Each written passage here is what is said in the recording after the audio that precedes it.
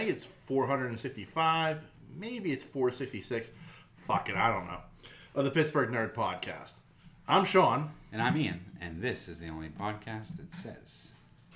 He's a font of misplaced rage. Name your cliche. Mother held him too much, not enough. Last picked a kickball. Late night sneaky uncle. Whatever. He's so angry, moments of levity actually cause him pain. Give him headaches. Happiness, for that gentleman, hurts. Nice. Yeah. A little Garland Green from Con Air. Did you say Con Air? Con Air, yeah. Interesting story. Okay. Wow. It's so weird you picked that quote. Okay. It's the weirdest thing you ever picked that quote. And why I'm saying this is because the girls, and you're gonna say what when I tell you this. If you're gonna tell me they haven't watched Con Air until like this week. No, they couldn't. They don't remember watching Con Air. Wow. And that is like shocking. Right. I mean, yeah. But this was said like 2 days ago. Yeah. And so they watched it last night. Yeah. And but I know I played that movie. Yeah, you had to have. I had to have. Yeah. Me and you probably played that movie with them. Yeah. Anyway, so Probably the same way we watched Brotherhood of the Wolf. Yeah. But I just found that so weird. Yeah. Anyway, you picked that quote. That's funny. That's strange. That's serendipity right there. Yeah. So how are you, sir? I'm good. Yourself? I am not bad. Well. Yeah. It had been a day. Nancy got that cleaning bug up her ass today. Oh shit. And you know, I'm like, come on. Got me down on my hands and knees, scrubbing. This isn't for me. Really? Yeah. Well, no. I had to, I helped her out, like, with the kitchen, like, sweeping them off in the kitchen. And then, I swept and mopped the bathroom. Uh-huh. Like, bathroom floor is, like, it's like one of those things, like odd hair just collects in, like, corners and stuff. Yeah. That's... Yeah, I mean, yeah. Yeah, so I gotta get down there with the Swiffer. And, I can't. Yeah, you and me both. I'm up there like a. Yeah. You know. All right. That's I'll clean anything you throw at me, but I can't do a bathroom. Yeah. Between that and the drain. Every once in a while, I got to get in there, and you're just like, pull that east. Yeah. I'm like, you're making me sick. Oh yeah, like I'm just like, yeah, not good. So science fiction movies were made from shit that comes out of those drains. Yeah. And I'm just like, this isn't me. This is not long enough to be me. You know who I'm talking about. And she's like, I know what you're talking about. All right. Yeah. Yeah, so. That was, so she gets this bug up her ass, so, and then we went and saw Morbius. Yeah. My official review of Morbius. It's not bad, but it's not good. Yeah. That's the best I can give. Yeah. Like, the story makes sense to me. But there are parts of the story, like how they get through the story, I'm like, Yeah. There are certain aspects of it that, I'm like, okay, this is a leap. There's a little bit of a leap here. That's when the guy comes in from Lethal Weapon and goes, diplomatic immunity. Yeah. But the thing that drove me nuts was the post-credit scene. Yeah. Can I spoil this for you? Yeah. Okay. So in the post-credit scene, it opens, like we're looking at New York City, and the sky opens up like we saw in Spider-Man No Way Home. Yeah. And Adrian Toomes appears in a jail cell. Okay. In the Venom timeline. Now, throughout this movie, there's no mention of Spider-Man, The scene where we saw the Spider-Man poster in the alley, that was for the trailer only. Really? There's nothing about Spider-Man whatsoever. Huh. They do mention Venom a couple of times. But overall, there's no link to the MCU whatsoever like everybody thought until this post-credit scene. Okay. Where Adrian Toomes shows up in a jail cell. Okay. Now, because nobody knows who the fuck he is or how he got there, they let him go. Okay? Which, I mean, overall... But then there's a second post-credit scene where Morbius is driving in the desert. He pulls off the road, he stops at a certain spot, and he waits, and you see something coming from the distance. Well, it's Vulture. He's in the full Vulture suit. Now, how the really? Yeah. Now, how the full Vulture suit gets in this universe, I don't know, because that was alien tech. Okay. But he's in the full Vulture suit, and he goes to Morbius, thanks for meeting me out here. And he's like, yeah, what do you got? And he's like, I think guys like you and I... This is Keaton, right? Yeah, this is Keaton, yeah. But he's like, guys like you and I, we should team up. Yeah. And Michael's like, I think that's a good idea. Which is like, it's like a setup for the Sinister Six, which is fine and dandy, but it's like, based upon the logic of the spell from Doctor Strange, there is no reason for Adrian Toomes to be in this universe. Well, this all has to... Well, maybe that has to deal with the multiverse of madness going on with Strange, maybe. Maybe, but I mean, like, they basically made it look like Toomes is in this universe for good. Okay. Like, they moved him from the MCU to the Sony Spider-Man universe. Only for the sole purpose of creating the Sinister Six movie that they want to do. Okay. Like, Michael Keaton's the linchpin to all this. And it's like,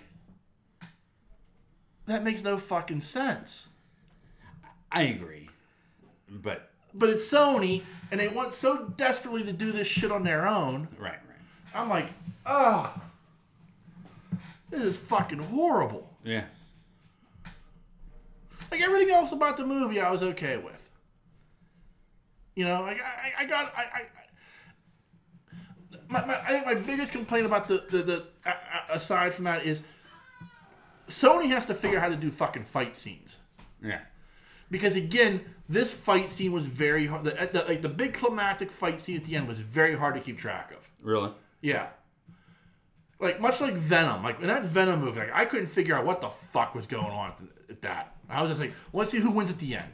Yeah. Because I have no clue what's going on here. This is just Black Blob against Black Blob. In this, they're going at each other, and they both have, like, these, like, trails of, like, vapor behind them, or so, and it's like, it just creates this, and it's so slash cut so fucking hard that you're just like, what the fuck is going on? Yeah. Like, that was my two biggest, like, my third is probably, they ripped off The Dark Knight quite a bit. Really? Yeah. Like, there's this scene where Jared Leto's like, the bats are, they view me as a kindred spirit, as a brother. And he has this chamber where he keeps these vampire bats. Yeah. And he walks into it, and the bats, like, start circling around him, like in, like, Batman Begins, or, like, where the bats are circling around Batman. Yeah. And, like, even the music, I was like, well, that just sounds like fucking Batman's theme from the Nolan movies. Yeah. Like, there were a couple of moments like that with, like, bats and shit where, like, they're, like, around him and they're swarming around him and stuff, and he's, like, standing there like a god, like a bat god or something. I'm like, you're just ripping off fucking Nolan. Yeah. But otherwise, I mean, those are minor complaints. I mean, was I entertained at the end? Yeah. I mean, it's 2 hours and 45 minutes. It felt longer than that. But how was Leto? He was fine. I mean, him and Matt Smith. I mean, how do you go? You have Matt Smith, Jared Leto, and Jared Harris in a movie. Okay. And I love Jared Harris. I think he's an underappreciated actor. And you know, we all love Matt Smith from his doctor. We know he can act his ass off. I mean, the acting was fine. Like, I didn't have a problem with their acting whatsoever. Okay. Like, and again, like even the story that they told made sense as a story. At the beginning, the middle, the end of the story made sense. It's just some of the leaps that they took in that story. I was like, you know what I mean? Like, there was just some things that was like at one point, like he's like, well, I need to go underground because the police are looking for me. And he creates this lab, like in this abandoned mall. And like the very next scene, he's like back in his lab. What the what? Yeah. Like why? Why would you fucking do that? You know. Yeah. So it's shit like that. There was little shit that I was like logically this makes no sense. Yeah.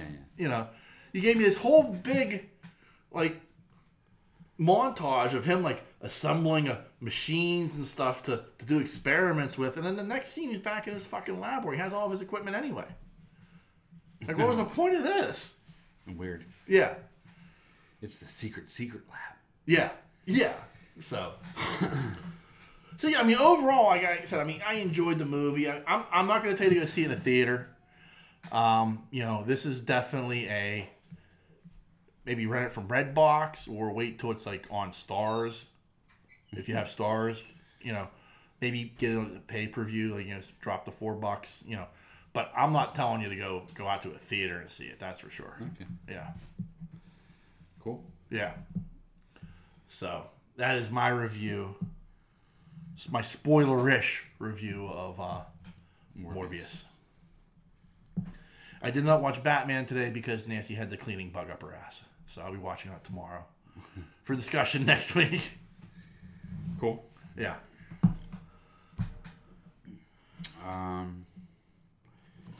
I didn't watch anything really. I watched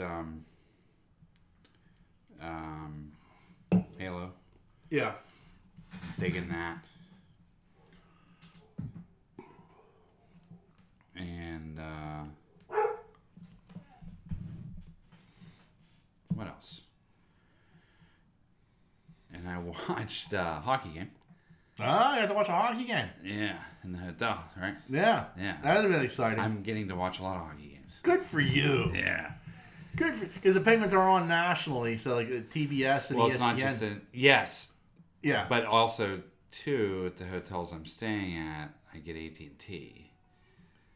Oh, okay. So I get any. So you get the Pittsburgh. Wow. Okay. Yeah, so That's I'm getting to watch any hockey game on if they're playing, and I get done at 7:30. Yeah. Yeah. Oh yeah. So yeah, I've been enjoying that. I watched the Bruins game. Yeah, impressive. Getzel has really impressed me. Like, he always impresses me, but the guy has, I think, 40 goals this year. Yeah. Jake Getzel's been that a freaking animal.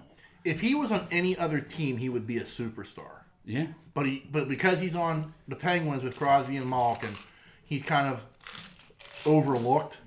And he's like from his rookie year. Yeah. That year he came in as a rookie with the and had that playoff run. I was like, this kid's the next guy. Yeah. Like, they need to lock him up for a long time. I think they will. I don't think they're gonna let go of Jake. Yeah. I don't see how they can. I think he's gonna, because he's considerably younger than Crosby is. Oh yeah. And so I think he's gonna be that torch. Yeah. Going forward, unless they get some kind of super rookie. Yeah. But I mean, this kid can score. Yeah. And he's already doubled the output Malkin has. I think he's scored more goals than Crosby has. Yeah. Now, he doesn't have the assists like Crosby and Letang have. But Letang's having a great year, too. Yeah. But that team as a whole looks pretty damn good. Yeah, like that fall that they had, that like losing 9 out of 12, I was like shocked by. Yeah. Because they're a much better team than that. And it went from being first in the division to being third, and trying to play for a wild card almost. I'm like this team's better than this. Yeah. And it's almost like you feel like maybe it's to their benefit. Like, you get a lower seed, you play somebody better, they take you lightly. I like Rucker too. Yeah. Yeah, I know what you mean. Yeah. I think we're gonna get the Rangers, right? They're talking about maybe if they fall out of the third place in the division, then they end up playing Florida, which is like I guess the best team in the conference or something. Yeah, I have to look it up, but we'll see. Yeah, we just blew out Detroit. Yeah, so. And I mean, in this Casey Smith had that 52 goal or 50 save shutout. That was with the Bruins. The Bruins, yeah. That's ridiculous. Yeah. Yeah. And then I think final score of the Detroit game was 7-2. Yeah. Yeah, they're playing well. By the way, just so you know, the Pirates lost by 3 touchdowns today. Oh my god. 21-0. That's fucking crazy. It is. On the other side of the map. But yeah, but I've gotten to watch some hockey.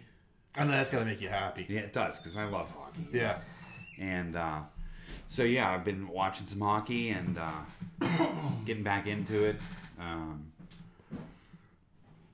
the team looks good right now. I mean, they're fast. I'm hoping that they continue this into the playoffs. Yeah, they're quick. They're sharp. But Getzel, man, his goals, man. I mean, the third one was an empty netter. But those first two were right, dude. Yeah. I mean. Yeah. Yeah. This kid can score. Of course, it helps that he's being fed by Crosby, too. Oh, I mean, Crosby must be one of the best assist people I've ever seen in my life. It does help, but he is a natural goal scorer. You've seen that since day one with him. Yeah. And it's like one of those things where, it helps having a guy like Crosby who can feed him, but you have to have the ability to put that puck home. And he has that ability. Yeah. I mean, there have been other guys that Crosby's fed that they can't, they just can't handle it. He's just so tiny. Yeah. And I think that's his only draw. Yeah. But drawback is he's so small. Yeah. But that kid can score. Yeah. I mean, he is just brutal. And fast as fucking lightning, he reminds me of Bob Airy, but better. Yeah. Do you know what I mean? Yeah, I get what you mean. I've seen Bob Airy could he was a goal scorer, too. Yeah. That guy can score. I'll never forget that on that one knee Bob Airy shot. Oh, yeah. Oh, my God. But, and back then it was a big deal. Yeah. I'm sure. Funny you guys can do it now, but yeah, when Bob Airy did it was like, oh shit. Yeah, there's some amazing stuff that I've seen that and that was one of those times. Yeah, that was one of those games I watched. That was like, that's a good goal. You know what I mean? And I've seen some great goals, but I mean that was a good one. The Lemieux behind the net one, is probably one of the best of all time. Yeah, that was fucking crazy. That was. But and only you could do. I saw an interview with Gretzky where he said Mario's a better goal scorer. Oh really? Beyond a shadow of a doubt. If he hadn't gotten sick, if he didn't have the back problems, he'd probably be really fucking close. If not, have taken some of my records. Yeah, Lemieux could score. Yeah. Yeah. I mean, he could pass too. It was a different game. I mean, yeah, it was. But I'll never forget.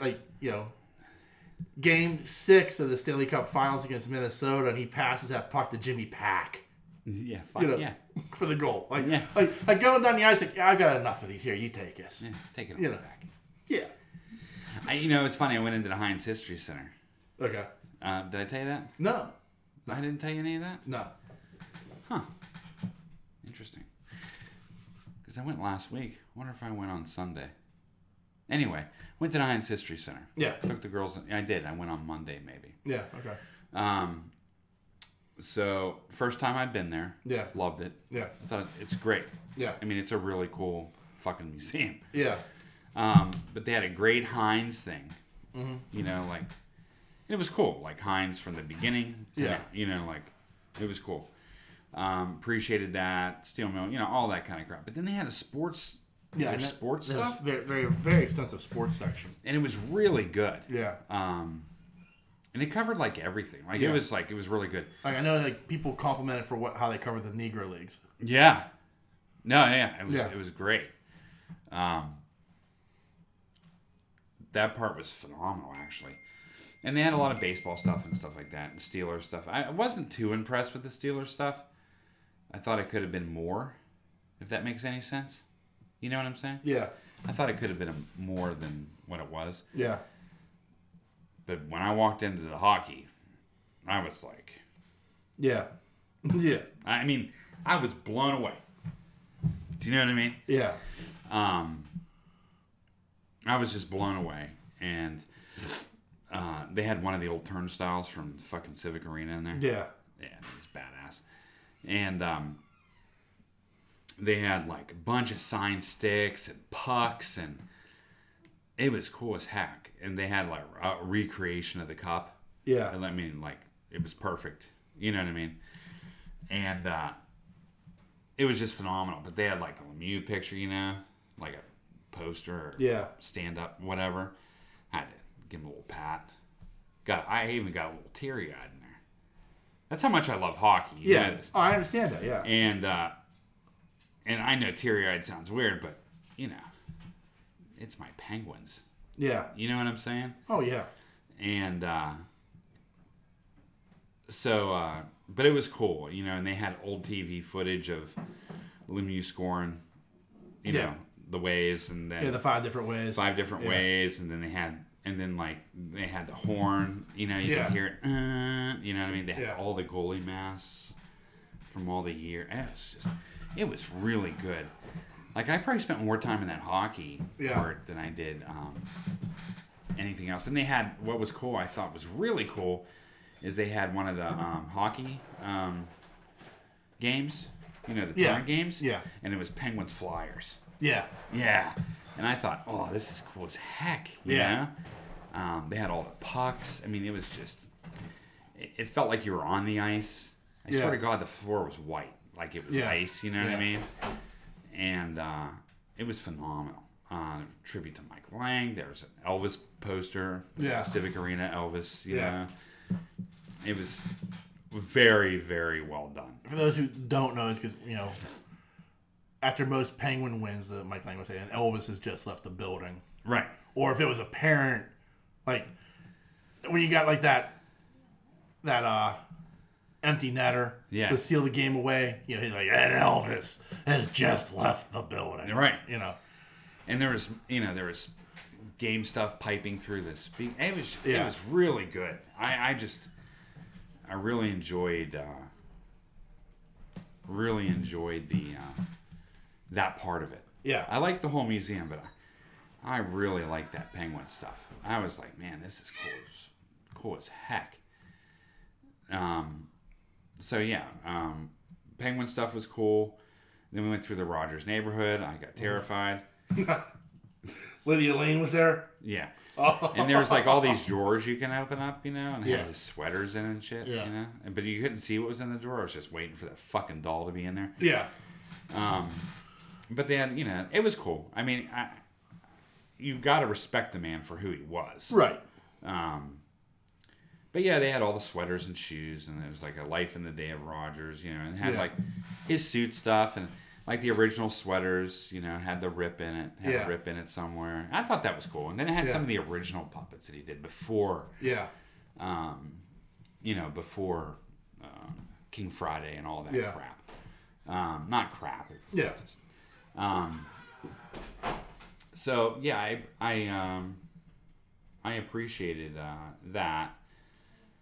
But like the whole exhibit, they hadn't even had an exhibit on the French and Indian War and stuff. And it was just like, wow, this is cool, because you don't, like I said, you know, you never see about, you never really read about the French and Indian War. More than any other war, like at least for West. I mean, I know Gettysburg rightfully gets its fair shake, but the French Indian War a lot of it took place here, in this area. You know, so like it's that odd thing of like. I think that's why I like that period, like especially like you know, we're not going to discuss the movie, but but because it's like it was such a prominent thing in Pittsburgh. Yeah, like the Revolutionary War. I'm like there weren't really any battles fought here. There wasn't anything about the Revolutionary War that came through Pittsburgh, but the French Indian War, like the first really major war in the colonies, like the Pittsburgh area played a huge role in. Yeah. Yeah, it was good. Yeah. So yeah, I really liked it. I thought it was really cool. Enough so that I would go back. Yeah. Usually with the museum, I'm not really. Yeah, that's cool. Do you think you missed something? Yeah. Like there's more you could take in? Yeah, I would definitely go back. Yeah. Just because I don't know. It's just so rich with Pittsburgh, Yeah. history. Yeah. Thus the Heinz History Center. Right. But I mean,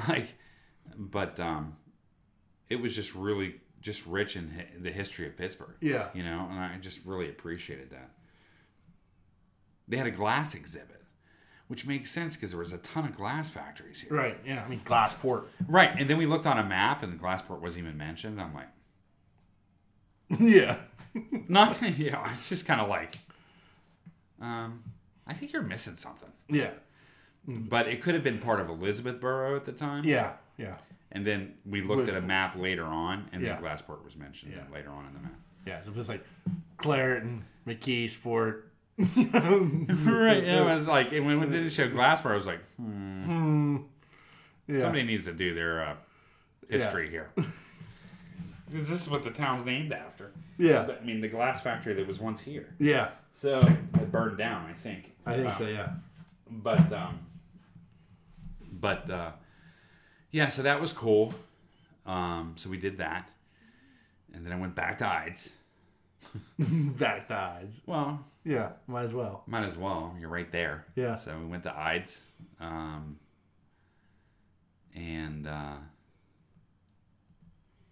did I do Ides that day? Yes, we did. Yeah. And sorry, I couldn't think because I was off last week. So we did a number of things. But so I went to Ides, and I got that Bauhaus poster. Yeah. Yeah. I told you about that. Yeah, you told me about that poster. Yeah. Yeah. So we got the Bauhaus poster, and ate lunch down on the Strip. Yeah, so it was like a Pittsburgh thing. Yeah. Then I went to the home opener. Did I Oh, tell you that? No, you didn't. Yeah, no. Yeah. Forgot what I did that week. Well, this was after the podcast. Yeah. So yeah, I went to the home opener. How was that for I got free tickets. Yeah. Number one, so I didn't buy any of the tickets. Right. And the tickets I got was like in 322. I was like up. Yeah. The very furthest row back, I think. Which is still were great seats. There's not a bad seat in that fucking building. No, there's not. Even when you're high up, you still have good seats. Yeah. I mean, you can see everything. I mean, it's beautiful. It's a little far away, but it's not that bad. It depends on what you're looking for from your game day experience, in my opinion. I like sitting down lower, particularly for baseball games, and as close to home plate as possible, because I like to watch the pitches and how they drop and how they move. Like that's the kind of stuff I like to watch. I mean, I either got to be in front of the pitcher or behind the pitcher. Okay. Like those, because I want to see how the ball is moving as the pitcher throws it. When you're on the sides, it's a little harder to really tell. Yeah. People get upset like, oh, the ball. Like, how the fuck can you tell? You're sitting over here. Even if you're sitting down low, it's still tough to tell if that was on the inside or the outside of the plate. Yeah. So that's something I do like. Nancy prefers to sit up high because she wants to see the whole field. Yeah. And that's cool because you can watch even more so now because so much of baseball is, well, he hits over this way, so we're gonna move people to this side of the field so you can see how the shift is done and everything. So you can really see it from up high. But before the days of the shift, you could still see how the center fielder would move from straightaway center. It'd take a few steps away, because this is where the hitter tends to hit. The strategy of baseball maybe is a little bit more seen up there than it is down low. But So it all depends on what you're looking for. Yeah. There was nobody there. I mean, there was, but it was probably at 70%. Yeah. Well, that's how many fans were I could see. Yeah. About 70, maybe 60%. Yeah. There's a lot of gray seats. Yeah. That one. Nice day for ball game now. Yeah. So that was cool. I left in the 7th. I mean, it was like 1-0 forever. Yeah. And I was just like, all right, I'm done. It just wasn't, I'm not a baseball guy. Right. But up in that 320, it was like, I didn't like it. I mean, I liked my seats. Right. Oh, but getting to them fuckers were like... Yeah. Going up that fucking thing. Yeah. I'm like, okay, we're here. Yeah. But then it's like really compact. It's not like Heinz Field at top. There's not a lot of open space up there. No. You know what I mean? And I felt like it was just kind of... I don't know. I like the bottom level better. Yeah. Does that make sense? Oh, yeah. I like that whole bottom level. I like the openness of it. There's more going on in that bottom level. Yeah. It's wider. Like, you're right. When you get up to the top, like, it's like, here's like, a generic snack shop. And maybe here's a generic, you can buy a souvenir from here. Yeah. At the bottom level, like you have like the team store and there's like that whole section of like restaurants and like all sorts of shit. Yeah, but it's like on. when you get on top of when you get to the top of that escalator, you get to that first level. Yeah. It's like you just entered like 1935. Yeah. It's beautiful. Yeah. It's kind of gorgeous. dark under there. Yeah. It's like you get to that top level, it's Yeah. I was like ugh. Yeah. And like you said, I mean, there's like nothing up there that's like, specialty. Nah. Like it's all generic at that point. Yeah. Like all the good stuff is down below. Oh yeah, for sure. Yeah. But I'm not traveling all the way down there and fucking go down there and get that stuff. I wasn't gonna walk up that fucking serpentine again. Yeah. There ain't no fucking way. That was the only, like, one of the things I loved about having Nancy with me is, like, she would leave. Like, she'd be like, because we get tickets, like, with her and her sister and her kids. I was the only one there to watch the game. Right. Everybody else there was there for the ambiance of the game. And I'd be like, I'd tell Nancy, I'm like, okay, all the way over in left field, there is a guy with a grill. Okay? I want you to get me, they've got big foot-long sausages. I mean, it's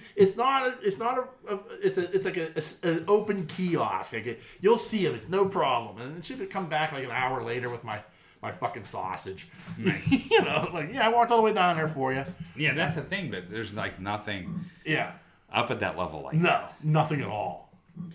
So like even in the outfield, like.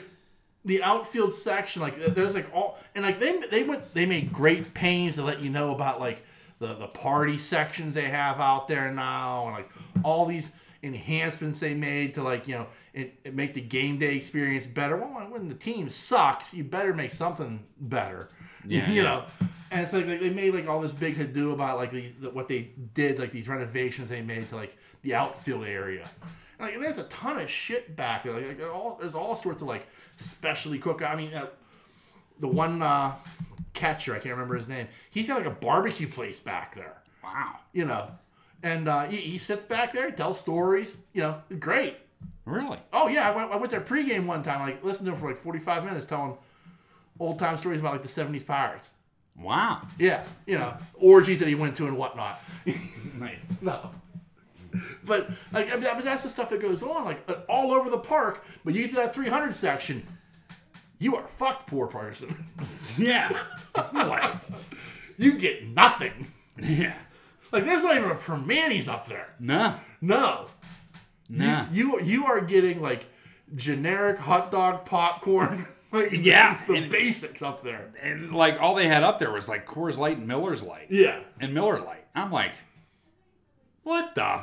Ain't none of those concession guys coming up to you. Nah, I didn't see any concessions at all. Yeah, I mean, they still have them. Like down below. Yeah. No, I didn't see any. Those guys are like, my personal favorite. Go beer! Go beer here! He's like he's fucking straining like his like neck. It looks like he's like trying to pull 1,000 pounds. Yeah. Like, cotton kid! Cotton kid! Like, oh, fuck, dude, settle down. I'll take 2. Please. Yeah, I really like the park on that lower level. I did not like the park where I was sitting. Yeah. I mean, I like the park. I like the view of the game. Yeah. If they were better, I would like it even more. Yeah. You know what I mean? And I love night games. Yeah. I do. I just like... I think night games are like the best. I do. I just find them like just the best. Those lights come on, it's a different vibe. It's... With PNC Park, which continuously gets voted the best baseball park in America. Yeah. If not in the top 3. Like, I know people, there are some people will tell you, like, Dodger Stadium is like the crown jewel and whatnot. And I can't argue that too much, but PNC Park is, if not the best, one of the top 3 best ballparks in all of America. Yeah. And when those lights come on and, like, you're looking at downtown Pittsburgh across the river. Yeah. There is no better view. Yeah, it's phenomenal. None. Yeah. I love it. I even think it's cool that the boats sit out there waiting for balls. Yeah. That's crazy to me. Yeah. But, yeah, I just wasn't that into it. Yeah. So, yeah, I did that. Yeah, because they stink. They're horrible. Yeah. It's just... The fact they went into today's game with the Cubs at 500 had me shocked. But then, they lost 21-0. That's disgusting. It is. It's disgusting. Like, how do you... Like, I get, like, you have off days, but, like, that's just, like, unbelievable. Yeah. Like, that's unexcusable. That's like... I mean, that's like something out of a movie. Right. Like, how bad were the Indians in Major League? Well, they lost the game 21-0. Yeah. No. That's a Pirate score. I'm sorry. Excuse me. So. Anyway. Have you watched any Maulers games? I have not. No? I was going to watch the first one, and apparently there was like some sort of like weather issue that they couldn't play the game, so they moved it to Monday, and I didn't get to watch it. And then they played. I thought they played tomorrow, but they played today, and I saw they won. Like, it's tough to get excited for the Maulers because they're not playing in Pittsburgh. Yeah, they're playing all their games in Alabama. Right. And I understand why they're doing that, especially with a young league. Like, it makes sense. Like, we're just going to keep it all focused in one place. But, like, it's hard to build... Well, it's hard to build a fan base. Yeah. If your team's in Alabama. Yeah, exactly. Like, it's tough. And, I mean, and the Maulers are a name. Like, I mean, people, at least my age, our age, like, we remember the USFL. Right. And, like, the USFL back in the 80s was, like, a legitimately competitive league with the NFL. Right. Except they played in the spring, but they were signing all of this major talent. Yeah. Like, they were going and getting guys before they could get drafted by the NFL and signing them. Right.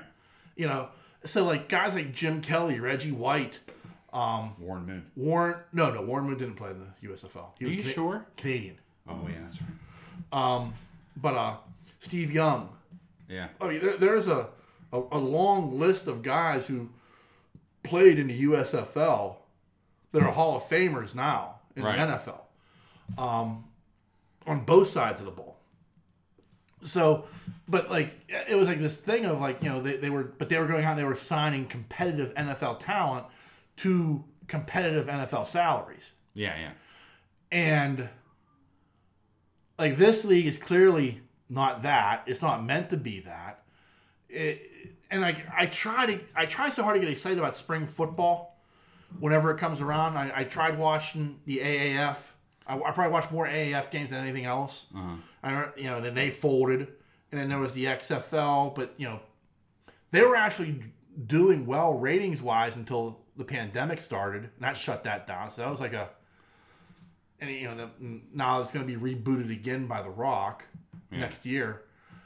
But the USFL is like this branded name, and like the teams are all like the original USFL licenses.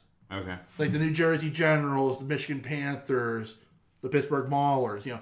Those were all USFL properties. New Orleans Wave, I think that was. Yeah. Or right? I think so. Yeah. So it's one of those things where like that excited me. I got excited. Like I liked the redesign of the logos to be more modern. Yeah. But still have that like you look at that Maulers logo and you say, well, that's the Maulers logo. It's been modernized, but I still recognize it as what those guys wore. Yeah. I'd love to get a hat. Yeah. But it's tough to like yeah, I'm a Maulers fan because they're in Alabama. Yeah. That's the tough part. Yeah. So I hope it works out. I do. I think there needs to be a place where guys can develop and hopefully make their way to the NFL. Yeah. I think there are guys who, like, you see a handful of them now and again. Like Tyler Heineke, he was a starting quarterback for the Washington football team last year. Uh-huh. Well, he played in the AAF or the XFL that spring before. Uh-huh. Like there are things like there are guys like that who come through who like getting that extra chance, getting a chance to put something on tape, getting a chance to play competitive football can maybe come by and enhance your team. Yeah. I for like guys like linemen, I think it's getting in there and getting reps and showing what you can do is big. I think for quarterbacks it's huge because you can help make that transition from college to pro football, right? Which a lot of guys have a problem with, and this could help. So there's a lot to it, but it's also just bad football. Yeah. You know what I mean? You watch it and you go, wow, this is like, there's a reason why these guys all played Division II football. So there's a good to it and there's a bad to it. Yeah. But the problem is, like, the guys who stick out, like, you hope, like, they can make that transition to the NFL. And the guys who don't, they're just bad. Yeah.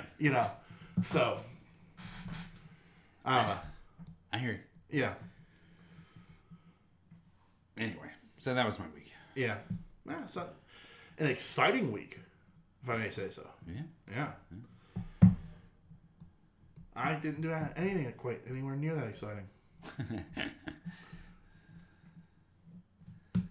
So, I did hear some interesting news. I thought this was interesting. Okay.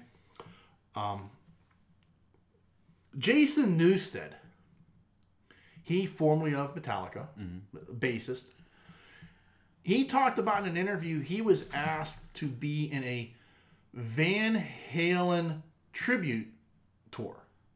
Okay. This would have been the lineup. Alex Van Halen on drums, David Lee Roth on vocals, Jason Newsted on bass, and Joe Satriani on guitar. Wow. Now, Joe Satriani, I have nothing but the utmost respect for Joe Satriani. Like, I enjoy Joe Satriani.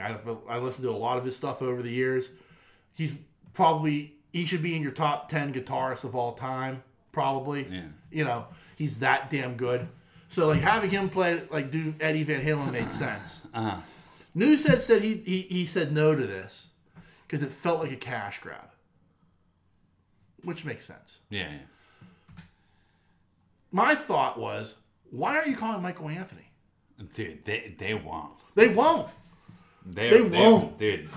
Like, I don't know if Michael like Anthony is not part of that family at all. No. Like, I don't know if like he got caught fucking somebody's wife. Nah. Well, that's been going on for a while. Right. But I mean, like, it has. You're right. But I mean, it's just like they threw him to the curb and never looked back. Nah. And they won't. No. And it's like shocking to me. I know. But, I mean, he's probably the best backup vocalist you'll ever see in a band. Absolutely. 100%. Over Sambora, over... Yeah. I know that sounds odd to a lot of people out there, but he's probably one of the best backing vocals you'll ever have in a band. Ever. You listen to, like, any Van Halen album. It's all Michael Anthony. It's Michael Anthony as the background vocal is amazing. Yeah. He carries the whole fucking song. And I mean, he's an amazing bassist as well. Yeah. And especially the stuff that he did with Sammy Hagar. Oh, yeah, like with Chicken Foot and what, I mean, yeah. Yeah. I mean, but... Well, I mean, Chicken Foot also had Joe Satriani on guitar. Yeah, yeah. You know, so... But even with... What I'm saying is even with Hagar and Van Halen. Oh, yeah. Yeah. Because Van Halen went from Roth, which was fine. You're right. I'm not going to get into the debate. We're not going to discuss it. But then you went into... When you went into Van Hagar... More mature vocals, more mature melodies. Yeah. Oh, yeah. And he took his game to the next level. Just produced sound. I mean, it was really quality work. I mean, you listen to a song like How Do I Know When It's Love? Yeah. I mean, you listen to his background vocal. Yeah, everything. Yeah. Right now. I mean, like, everything that they did together with Van Halen was just absolutely fucking amazing. Oh, yeah. And it's fitting that Michael Anthony hangs out with Sam Hagar. Right. I mean, Yeah. Musically, it makes sense. Right. You know? I mean, it's like Sammy was like, well, this is my best friend. Yeah. You know, but I mean, like when they threw him out of Van Halen for like Wolfgang. Yeah. I was pissed. Oh yeah, for sure. I was flaming pissed because I'm like, I get it. You want to work with your kid, you know, and Dave's a yes man because he needs the money, but like, really, like this guy who's been with you for 30 fucking years. You're just throwing him to the cold. Yeah. Like, no, you're no longer a part of Van Halen. Yeah, it's fucked up. Like, I was like, we're gonna, and Joe Satriani came out, he's like, yeah, we're still thinking about doing it. And I'm just like, first off, no one wants to hear David Lee Roth. They don't. No, I'm sorry. Like, Dave has lost it. He's done. Yeah. Stick a fork in him. Yeah, but Dave sees dollar signs. Yeah. And apparently he has a relationship with Alex Van Halen still, and he's probably talking to Alex like, hey, man, we can make some money, man. I need some money, man. You know? Yeah. But, like, if you're going to do it, let's bring back the singer who can still sing. Yeah, yeah. To support the singer that can sing. Yeah. Let's go get Gary Sharon. No. Yeah, right. No. Let's get Sammy. Yeah. And he'll bring Michael Anthony. Yeah. You know, and we'll have a much more cohesive Van Halen than two original members, a guest bassist, and Joe Satriani on guitar. Because Sammy can still sing. Oh, very well. Like, he still has the pipes. Yeah. He's not lost his pipes. I saw some concert footage from, like, earlier this year, and, I mean, he was, like, going to town. Yeah, he can still sing, dude. Yeah. Yeah. So, I mean... That's why I said, when we went to that show... Or was that me and you that went to that show? No, you wanted me to go and I couldn't. Oh, that's right. But I told you, going to that show, I was like, you're going to go to that show, and David Lee Roth is going to be the party. Sammy Hagar is going to invite you to his party. That show, David Lee Roth was good. Yeah. And he even played Ice Cream Man on guitar. Yeah. Which I was... I think that's what I took away from the show was like, holy shit, this guy can really play. Yeah. I mean, he was jamming on guitar. Yeah. And there's no lie. He was playing. Yeah. I was like, that's impressive. Yeah. You know? But after that, it was like David Lee Roth show. You know? Yeah. It was okay. You know? Yeah. The sound was good. Yeah. But it, you know, David Lee Roth, you know? Yeah. And when fucking Sammy Hagar came out, that it completely just totally flipped me on Van Halen. Yeah. Because I've always, I mean, I grew up with Van Halen. Yeah. So I like Van Halen. Yeah. But hearing Hagar was just like, holy shit. Yeah. Oh, I couldn't believe it. Yeah.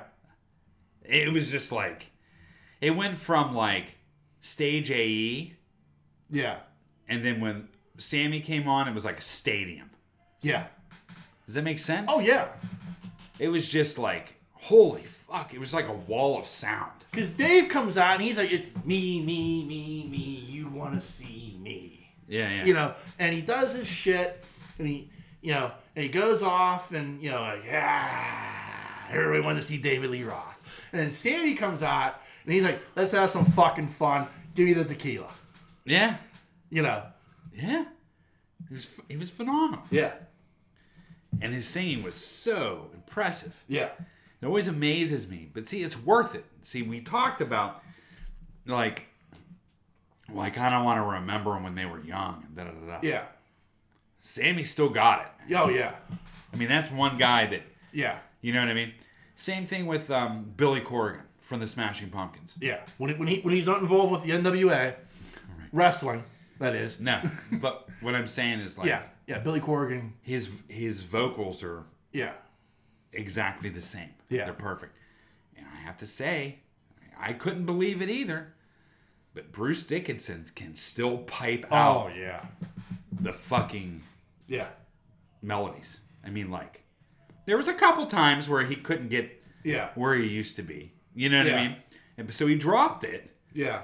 And in the back of my mind, I'm like, I hear you, sir. I hear you. Yeah. I understand, sir. I salute you still. Like, you're still fucking jamming out to Run to the Hills. Yeah. And I respect you for not being able to hit that note. Yeah. You know what I mean? Because everything else is so fucking good. And I just saw the fucking trooper coming at me in a fucking airplane. Yeah. I'm like, I'm in. Yeah. But everything, like, that show was really good. Oh, yeah. And so, like for those types of bands, I would go see them. Yeah. Like, I would still go. If he came this year, I would go see Rob Halford. Yeah. You know what I mean? Yeah. Like, or Corgan, or Bruce Dickinson. Yeah. Do you know what I mean? Right. I would even go as far to say, like, what's his name hasn't lost it either. And I'm not really that huge of a fan. But I did like the band. Don't get me wrong. Yeah. I'll say that I like them. But Bret Michaels can sing. Yeah. And like I've heard his acoustic sets are amazing. Yeah. You know, like he'll come down to the Hard Rock or whatever and throw on a show. But Bret Michaels can still sing. Yeah. You know. But then you got Vince Neil, man. Yeah. Come on, man, Vince. Stop it. Yeah. And it sucks so bad. Yeah. Because, like, in my head, I'm like, man, why couldn't he be one of the guys that can still sing? Yeah. You know what I mean? Like, God, he was so good. He was one of the major frontmen of rock. Yeah. You know what I mean? And you got this fucked up band and, like... Yeah. You got this fucking wicked singer, you know? And why couldn't he be one of the guys that just still had it? Yeah. So it's like depressing. You know what I mean? It is. It's like those people who I saw Ozzy on his last tour. Did you really see Ozzy? Yeah. You know? Yeah, it's right. Yeah, I know. You know, I mean, there are a few of those times, and he's just shuffling around. I don't know, though. I've heard some people that went and see Ozzy that say, like, he is like a different person when he's on stage. Yeah, I know. But I mean, like, it's like... There's a difference between seeing Ozzy in, like, 1996. Oh, yeah. And seeing Ozzy in 2016. Oh, agreed. You know, like a huge... And I'm talking... I mean, in 1996, Ozzy was already, like, an old guy. Right. You know what I mean? Like... I want to... You know... It's funny. I mean... Don't get me wrong. I would have loved to seen Ozzy with Black Sabbath. Yeah. But that was out. That I couldn't. That was 70s. I mean, I would have loved to see Ozzy with Randy Rhoads. Well, yeah. You know. That's what I mean. Like. Yeah. But that's what I was gonna say. To see Ozzy on Bark at the Moon. Yeah. Tour. Yeah. Oh. Oh my god! Yeah. I would take Jakey Lee too off of Ultimate Sin. Ultimate Sin, yeah. Oh my god! Oh yeah. Whew. Like how did like Sharon Osbourne find amazing guitarists? Oh my god! Like I mean, it's like baffling to me. Every guitarist he has had, has been phenomenal in their own right. Yeah. Jakey Lee still plays. Oh yeah. He's phenomenal. Yeah. Zakk Wylde. Yeah. And and there's definitely Zakk Wylde influence in that later Ozzy music. Yeah. Yeah, like, it was like Zakk was writing that music. Yeah, it was amazing. Yeah. He was like, I'm trying to write Ozzy music, but it sounds like me. I can't help it. Yeah. You know. But it's like now someone says Ozfest, I'm like, Speaking of great guitarists, you know what I watched the other day? Just a clip of it. The finale of Crossroads. Did you? Yeah.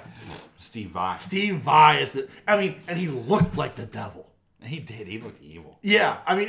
Steve Vai, it was like when David Lee Roth went solo for 2 albums, he just basically rebuilt Van Halen with Steve Vai as his Eddie Van Halen. Yeah. And Steve Vai is, again, one of the greatest guitarists of all time. Who was in that band? Steve Vai. I'd have to look it up. I don't know who. It was a 4-man group. I know, but he basically who he had was like he put an all-star version of Van Halen together. Yeah, because that's all we knew. Yeah, those 2 albums, look, Eat 'Em and Smile and Skyscraper, are just like Van Halen albums from that time period. Right. It's just no Van Halen. Yeah, I know. You know, which is funny. It's like when Steve Perry did a solo album. Oh Sherry sounds like a Journey song. Oh, it does. You know, if you didn't know anybody, you think, well, that's just Journey. What's you know? Yeah. No, it's Steve Perry by himself. Really? Yeah, it just sounds like Journey. I think that's all he knows how to write. Yeah. You know. That's it. Billy Sheehan was on bass. Billy Sheehan was on bass, yeah. Greg Bissonette on drums. Yeah. Steve Vai and Roth. Yeah. It was just a four-man band. It was just Van Halen. It was almost like a super group. Yeah. Like David Lee Roth went out and was like, well, if I can't be in Van Halen, I'll find a better version of Van Halen. Yeah, but Eat 'Em and Smile, when that came out, dude. Oh, that was killer. That should have set him up for life. Should have. Killer album. Top to bottom, that is a killer album. Yeah. Skyscraper was okay. Yeah, Skyscraper was it was a good album, but Eat 'Em and Smile was just fucking killer. Yeah. When I first heard Yankee Rose, I was like, oh my God, this is fucking awesome. Yeah. Keep making this. Yeah. And then he did. Yeah. You know what I mean? Like, yeah. That third album, happened? That third album when he lost Steve Vai. Yeah. It's like, what the fuck is this? But what I'm saying is, like, if he would have made 4 albums, like Eat 'Em and Smile, he'd have been one of the richest rock stars in the world. Right. Now, we would have been talking about him, like, not Jagger or McCartney level. Or Elton John level. Right. But he'd have been set. He'd have been set. Yeah. Craziest shit you ever seen on video. Yeah. The videos that they put out, we were like, what the fuck? And and Yankee Rose is so fucking good. Play a national anthem for him. Wow, wow. That's right. Oh, I was just like, shit, that's good. And then Roth coming in. Yeah. Oh, Yankee Rose. Yeah. Dude. Oh. She's wild. Oh, and then it hits? Yeah. Oh my God. I want to listen to it right now. It's just such a good song. Yeah. You know what I mean? That's what, to me, I think that, I love today's rock and all the different, alleyways you can go down in music. But there's something inside of me still that wants to hear Yankee Rose. It's not just Yankee Rose, but there you go. It's not just Yankee Rose, it's something about it.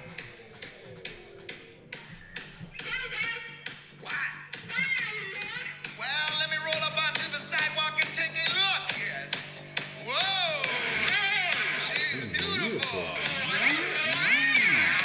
Talking about a Yankee Rose. Right here. If I'm This- in the this stadium, hit. it's coming right now. Yeah.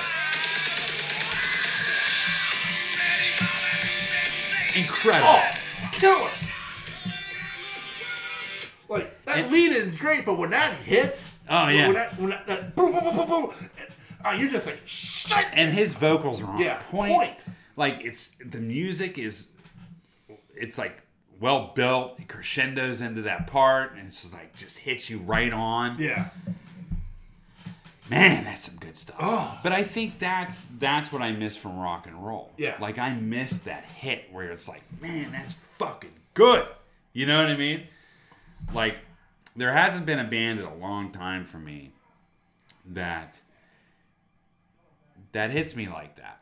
Yeah. You know, that just like punches you in the mouth and you're like, that's some good shit right there. Yeah. You know what I mean? Oh, yeah. Like, Yankee Rose is like one of those songs. When I first heard White Zombie, Oh, yeah. it was like, this is some badass motherfucking shit right here. Yeah. Right? And I didn't really like it when he went to electronica. Yeah. But still, those- like more human than human. Like, when that hits... Thunder Kiss. Oh, fuck. Thunder Kiss. Da-na-na-na. Yeah. But I mean, like, when I first heard Outshine by Yeah. Soundgarden, Yeah. Man in the Box, when I first heard that, Yeah. if I'm going to get into a little bit of grunge, those are the two grunge Right. songs that I would go to. Right. But Outshine's a badass fucking song. And people like... I mean, I get God love him, man. He was one of the best singers ever. Chris Cornell, no doubt. Hands down. Ever. Ever. Yeah, I can't argue that. Having seen him live, Yeah. it was like, I liked him. I liked Chris Cornell. I liked Soundgarden. I liked what he did with what's the name Temple of of the band? Dog? No, not Temple. Well, I like Temple of the Dog, but no. When Oh, yeah. what's his name left, Yeah. And, the lead singer left Rage Against the Machine. I can't remember what the name of that band was. oh, my God. Yeah. Agree with that. Anyway. But yeah, like, that was What? amazing. Audio Slave. Yep. Yeah. Thanks, Audio buddy. Audio Slave was fucking amazing. But like My twin's born out of time. yeah. But like it was like one of those deals where like when I saw him live, I saw him open for Linkin Park. Uh-huh. You know, talk about, two lost souls, And I've seen Linkin Park 3 times. And this was like the time it was like, because when he did the Temple of the Dog song, when he did Hunger Strike, Chester came out and did Hunger Strike with him. Oh, no shit. Yeah. Oh, my God. I bet that was incredible. Oh, fucking nuts. Yeah. I mean, it was like, I can't believe I'm fucking hearing this. Like, Yeah, exactly, I wish I had a recording of this. Right. And at the end, he came out and did a couple songs with Linkin Park. At the end, I was like, oh, it was fucking nuts. I mean, that's one of the best shows I've ever seen because of the talent. Yeah. Like seeing Chris Cornell live and hearing his voice, and like I stood next to him, like he came down the aisle where we were sitting, and I was just standing like at the end of the aisle and like hearing him like right there next to me singing as he walked down the aisle. I was like, I feel like I'm touched by an angel. Yeah. I mean, like his voice was that fucking good. yeah, you can't compare. Yeah. Like, not compare, but like his voice holds up on so many levels. Right. That it's just... So anyway, going back to Yankee Rose and like these songs and stuff like that. But when I first heard Outshine on the radio... Oh, yeah. I'd never heard anything like that. And Yeah. this is before Man in the Box came out. And like... This is before Nirvana. This is out... Soundgarden was out before all this stuff. Right. And when I heard that on the radio, I was like, oh my... What is this? You know? Yeah. And like that album, you talk about heavy. That is a fucking heavy album. That song is really heavy. Yeah. It's like dark. Yeah. And then you hear this voice over top of it, like Yeah. just singing the shit out of this song. Yeah. You know? My God, that song that's a good song. But like it's the those songs only I other miss. band I could say in the '90s that hit me like that. Toto. I'm just kidding. Toto, yeah. I'm just kidding. No, Stone Temple Pilots. Oh yeah, different band. Different band, but I mean, that like guy, Scott Weiland's voice. he could sing. Dude. Yeah, and if you listen to him with Velvet Underground, Oh man, which is just basically fucking Guns N' Roses with Scott Weiland on vocals, that shit is amazing. Yeah, I know. I agree. Yeah, but I mean, like the first time I heard Stone Temple Pilots, I was just like, "What the fuck is this?" Yeah.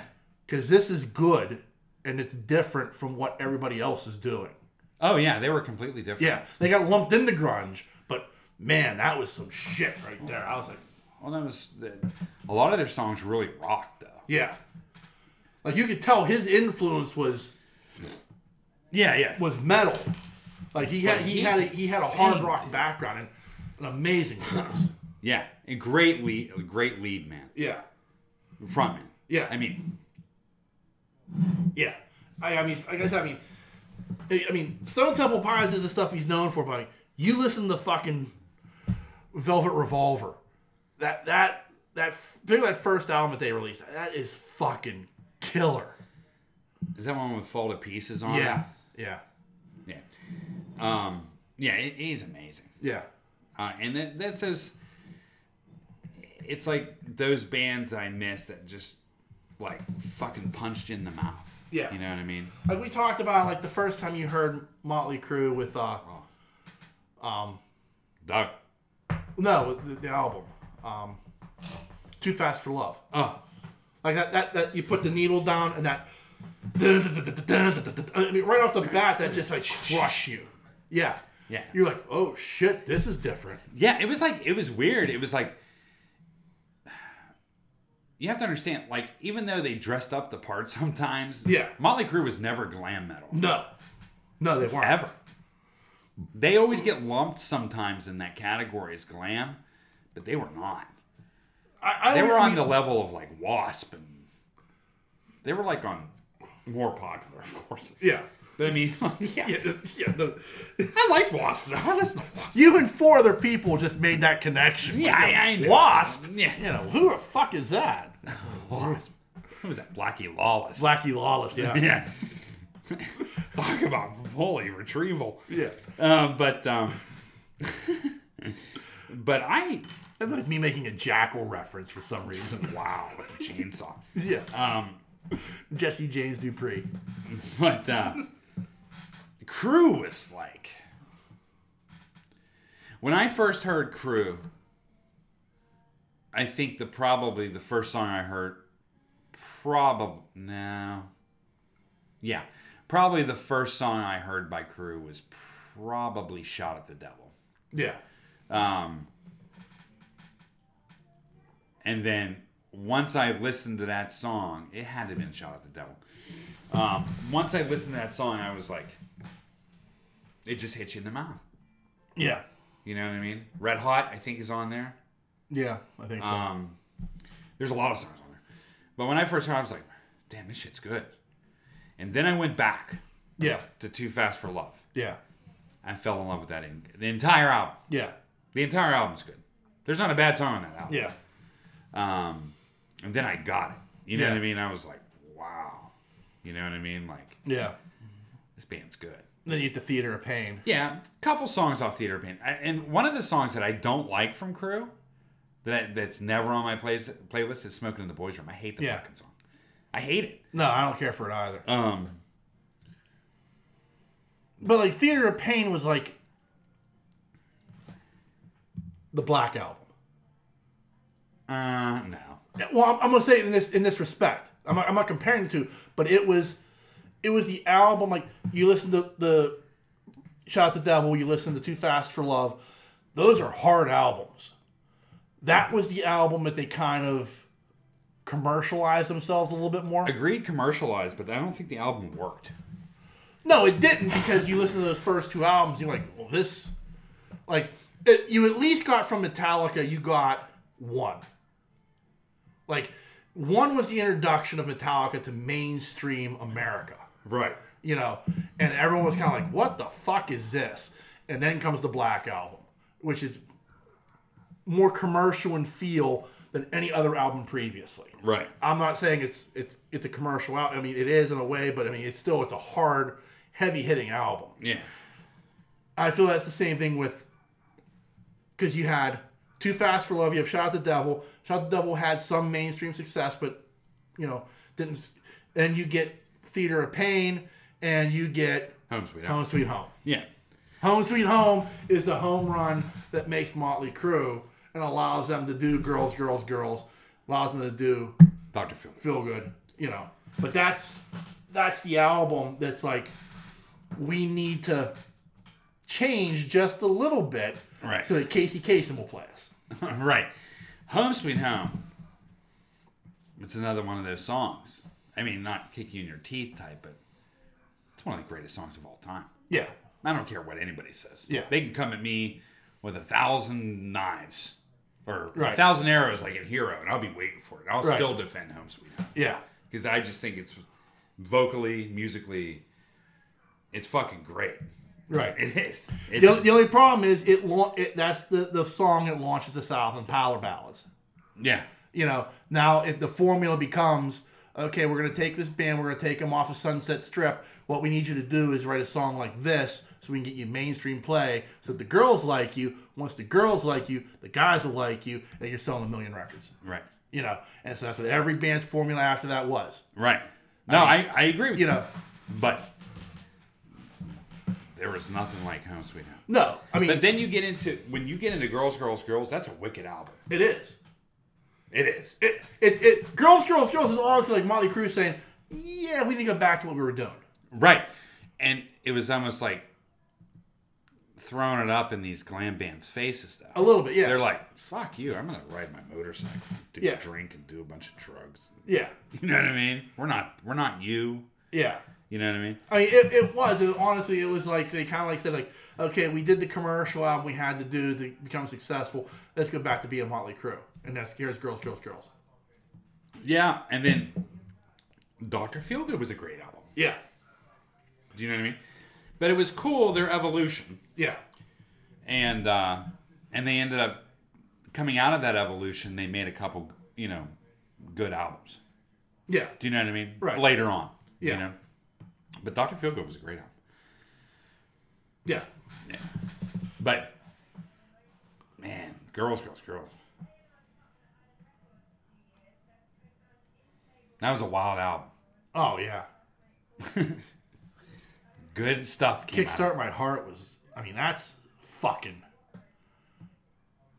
Yeah. Punch you in your fucking teeth. Yeah. Yeah. And it just starts off that way. And like Livewire did to me. Yeah. Livewire, because I'm alive. But it's just, I don't know. But I still say, that's what's missing from, I think that's what's missing. I miss that, kick you in your teeth style of hard-hitting, gives you chills when you hear it type of music. You know what I mean? I honestly thought, this is a weird thing to say, I honestly thought, like, those Guitar Hero games were going to, at this point, would have given us a generation that had gone back a little bit to the guitar god. Yeah. Like, the thing that you talk about a little bit that's is what's missing is, like, the Guitar Hero, the those just bitching guitar solos, that ripping guitar in these songs. Like, if you look at what a lot of these bands that we talk about all share in common, what is it? An amazing guitarist. Yeah. And like even like Metallica. You have to have an amazing guitarist. Yeah. You know what I mean? Kirk Hammett's one of the all-time greats. You know? But like it's like one of these things where like you have to have this amazing guitarist who is willing to like put it out there. Right. You know what I mean? And I honestly thought like the Guitar Hero game was going to inspire the next generation because there's been a long period from the time Nirvana hit through now where the guitarist has been kicked to the background. Right. It's about the singer-songwriter. Yeah. It has been for 30 years. Yeah. And I've just been waiting for like that next great guitar hero to rise up and save us all. And it's I honestly thought by now it would happen based upon those games. That somebody would have said like, okay, I'm hearing this music, I'm inspired by it. Now let me go and play what has inspired me to play. Right. And it hasn't done that, unfortunately. Weird, huh? A little bit, yeah. But there are other ways to have your teeth kicked in, I've found, though. Okay. Muse. You like Muse? I like Muse a lot. Yeah. And, like, Knights of Sidonia, that song will kick your teeth in. Yeah, yeah. You know what I mean? Like, there's a lot of their music for a 3-man group. And, I mean, a lot of it's electrical. But it goes. Yeah. You know what I mean? Like, you listen to it, and you're just like, oh, wow, that's impressive. Yeah. You know, and it may not kick your teeth in like Crew did. No. But it's still, it's a hit. Yeah, yeah. It's a real hit to you where you're like, ooh, okay. You know what I mean? Yeah, yeah. No, I get it. It's a different style of hit. Like, I mean, and it's weird to say, but like, I think they're a band that, from an evolutionary standpoint, they've taken kind of like that feeling, and they've taken it in a different direction and made it work for them. Yeah, yeah. But they're one of the better modern bands. And I say that like, you know, they've been around for like 20 fucking years. But they are one of the better modern bands that like I saw them in concert. I mean, they were amazing in concert. Yeah. You know, I've watched like one of my all-time favorites is like their version the version they did of Knights of Sidonia in Rome with like this harmonica beginning. Like it's like this like old Western sounding harmonica that they start off with, and then it does its little piece. It's like a prelude at the beginning, and then it goes into this, and you're just like, oh shit, that's good. You know, so there's like I always get picked on it because it's like, you know, I'm an old man that listens to modern music, and you're right, I am. But there are some modern bands like it's stuff that Nancy will play that like I'll listen to Muse on my own. I'll like listen to Muse, but like there are some bands like Walk the Moon that like when she plays, I'm like, that's not bad. Yeah. You know, there are some music I've found that's more modern that I enjoy, but I'm not going to seek it out per se. Yeah, yeah. You know, I'd much rather drive around listening to the Eagles. You know? Or Bryan Adams. What's so funny, you know, I'm thinking, I mean, the girls are so much more into modern bands, you know. Right. They'll play stuff, and I'll like a lot what they're playing. And Right. I probably get on their nerves because I'm always asking them, you know, who's this, you know. But, I tell you what, when I first heard, now this is years ago, but in my head it's still new music, but it's not. But when I first heard Fall Out Boy, I loved them. Yeah. Like Sugar We're Going. I mean, that's a good fucking song, and that kicked me. Yeah. Dun dun dun dun dun. The one that hit you the hardest though, and you were like hardcore into him for quite some time. You probably still are. Wolfmother. Oh, I liked Wolfmother. Yeah. I mean, you were like, Yeah, you were pushing it hard. I mean, like, you got to listen to this. it was good. I mean, it's good, but you were like, this is the next big thing, motherfucker. Well, I thought it was gonna be. Yeah. I did because I was like, wow, man, this Yeah. guy. And I went to that show at Smalls. Yeah. And I saw him at Smalls, and I think it was Mr. Smalls. Pretty sure it was. Yeah. And I was just fucking blown away by the sound that this 3-piece was throwing out. Right. It was like unbelievable. And this Yeah. guy's vocally, this guy was incredible. Yeah. I felt like not only was I watching a good singer, but it was reminding me of Plant, and you know what I mean? Yeah. Like, and this was like a modern day Plant. Like, Yeah. I'm watching the future here.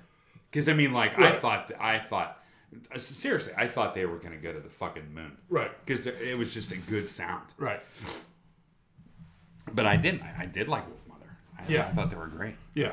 I mean, you were hardcore into them. I was. And, like, with, like, I think the... And I love the music. But I never really, like, say, got kicked in the teeth by it. But, right. Angels and Airways. Yeah. And, I mean, I liked Blink, but that was kind of beyond Blink. I mean, I like their music. I still like Together for the Kids. But, I mean, like, I think it's one of their hardest hitting. But, when it came to Angels and Airways, I was like, yeah, it's good. I love it. I mean, I love the music. I mean, I've listened to a lot of Angels. But when the girls took me to that show, and seeing them live, I was absolutely blown fucking away. Yeah. Like, I didn't think I was going to be. Yeah. But I was. Yeah. Like, I was absolutely taken aback by the sound. Yeah. I was just like, this is probably one of the best moments of my life. Yeah. I'm in the middle of fucking COVID. Yeah. You know, and I'm like nervous, you know what I mean? Right. But just to hear that full sound and that, it was just absolutely incredible to me. It was. And I still, they're still high on my list. High. Yeah. But thinking of good bands that have come out, when I first heard Rooster, I was like, fuck yeah. Yeah. Chains did that for me. Yeah. I don't know if it was just where I was in my life. Right. At that point. Yeah. But Chains answered everything that I was seeking. Yeah. You know what I mean? I know it was dark and it was depressing, it was grunge and stuff like that. But from Facelift, and then to Dirt, and that was like when they went from Facelift to Dirt. You got this raw and Facelift, and you went to Dirt that was more produced. Yeah, and of course, you know, the ever holy Unplugged. Yeah, but well, that's 9 Inch Nails was that way. Yeah, you listen to Pretty Hate Machine. It came out in 1989. Yeah, Pretty Hate Machine is a raw album. Yeah, it's an amazing album. Yeah, the first time I heard Pretty Hate Machine, I was like, what the fuck is this? You know, then you listen to Downward Spiral, and that is a much more produced album than Pretty Hate Machine is. And in a way, I mean, while Downward Spiral is more successful, I prefer Pretty Hate Machine. Yeah. Because that was a kick in the teeth. Right. You know, in a completely different way. But like the first time you heard Head Like a Hole, I was just like, what the fuck am I listening to? Were you in love? Yeah. Oh, yeah. Immediately. I was like, because I'll never forget it was 1991, and I went to Monty Waugh's house. Mm-hmm. And it was like we were drinking, he was smoking weed, and he's like, Cooner, you gotta listen to this. And he puts on Pretty Hate Machine for me, and I'm like, where the fuck has this been all my life? You know, and I was like, this is fucking amazing. You know, I gotta hear more of this. He's like, well, there's only one album. I'm like, get the fuck out of here.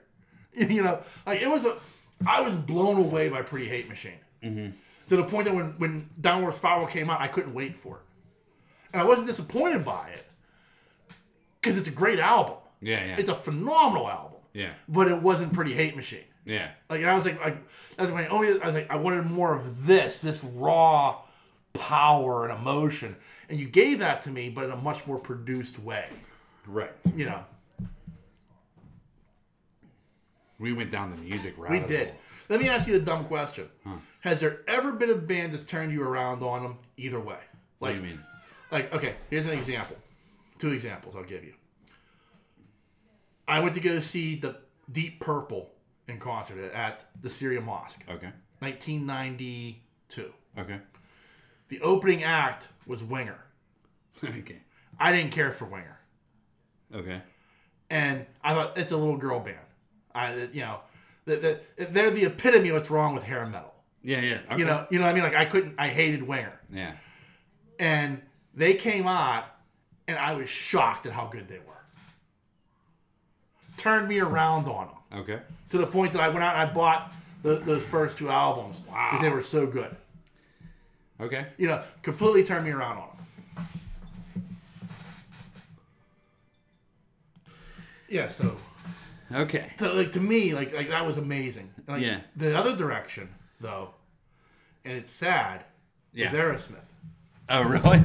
Like, for years, all I heard about is how great Aerosmith was live. And I saw them in the mid-'90s, and they were fucking awful. Really? Yeah. So, like, it was one of those deals where, like, I mean, I still love Aerosmith, I still listen to their music, but, like, it was, like, such a bad experience, I kind of, like... It always leaves a bad taste in my mouth. Like, I don't search out their music anymore because of how bad that show was. Really? Yeah. Okay. That's fair. Mine, this is going way back, but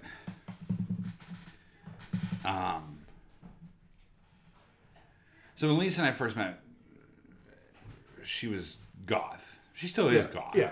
I mean, she plays Switchblade Symphony in the kitchen today. Yeah. You know what I mean? Like, and you're more in line with Lisa's music than I am. Yeah, especially like the alternative stuff. Yeah. Yes. Yeah. For sure. Yeah.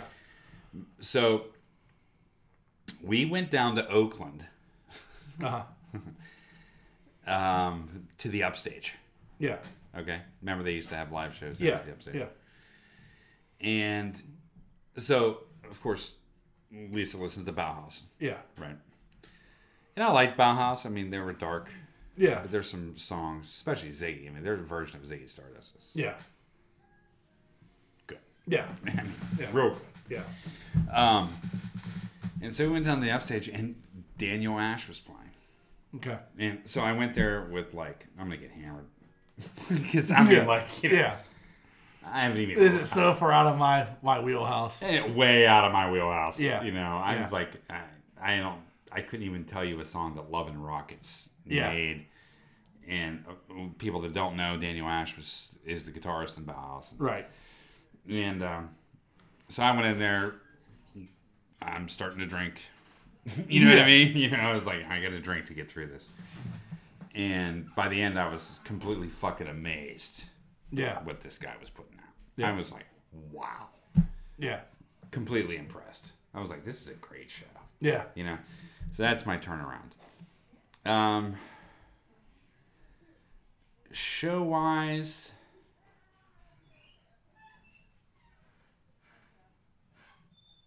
I don't have it the other way. I don't think. I can't think of a band like that's not coming to mind. Right. That went the other way, where I was like, I'm not gonna. Yeah. But I've been to shows. That's the turning point for me too. Is like, you know, you can take it another way too. Like, you listen to them on the radio and stuff like that, and then when you go into a show, you're like Angels and Airwaves. Yeah. That completely turns you like to a super fan. Yeah. Right. And I was a super fan on their first album, but then I kind of lost track of them over time. Right. But dude, when I saw Disturbed, I was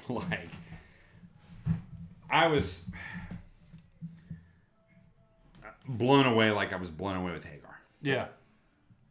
Do you know what I mean? Right. I have never been at a concert where I just felt like, I don't know, it's sort of like fucking magical or something. Yeah. Like it's this rush. Right. You know what I mean? And when I saw him live, and they were, I think they were playing Fire. I can't remember what they were playing, but I looked behind me, dude, and there's fucking, the whole fucking stage is on fire, and I can feel the fucking heat coming at me. And people are singing, and I realized I'm so tuned in to him and the band that I realized that, man, all these fucking people are singing. And like the words come out 10,000 fists, and I'm like, look behind me, and there's like the entire lawn. Yeah.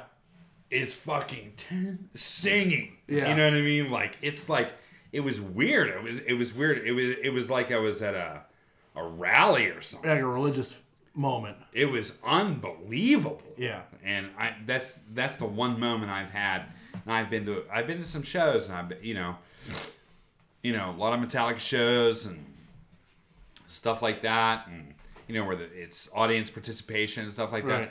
Nothing compares to what I saw at that Disturbed show. Yeah. Nothing. I mean, it was fucking crazy. Yeah. I was like a religious festival. Yeah. It was like something out of like, it was so weird. But I get it because, I mean, they were so good live. Yeah. And he sings so well. Right. Live, too. Yeah. It was like, I almost wanted to cry. Yeah. I felt like I was, I don't know how to describe it. It's almost like I felt like I was home. Like, after all these shows and all these bands and all this stuff on the radio I've listened to all this time, I went to this one Disturbed show and I'm like, I have found my place on Earth. Yeah. You know what I mean? Yeah. Like, it was so weird. It was so strange. Even seeing Crew live. Yeah. That was pretty good. But I still... Maiden's probably close second. But when I saw Disturbed, I felt like this is the best thing that's ever happened to me. Yeah. It's crazy. I know that sounds crazy. No, I kind of get it. I just couldn't believe what was happening around me. Yeah. You know what I mean? Yeah. It was even better that I had seats for that show. Yeah. I didn't sit much, but I mean... Right. It was one of the best shows I've ever been to. Out of all the bands, especially my top favorite bands, Disturbed is the best show I've been to. Yeah. Yeah. Weird. Anyway. What's the best show you've ever been to? What's the best concert you ever went to? It was... That had to be that Soundgarden show. No. I mean, like... It was... I mean, no. It was Chris Cornell solo. Oh, it was solo? Okay. It was solo, but he did a lot of Soundgarden. He did a lot of Audioslave. He did a lot of his own stuff. No, and that's close. I mean, that... Because especially now looking back at... What you saw. Right. Because like just a couple years later, they were both gone. Yeah. Chris Cornell and Chester Bennington. Seeing Van Halen. Oh, man. I saw him 1994 on the Right Here, Right Now tour. Oh, wow. That was probably...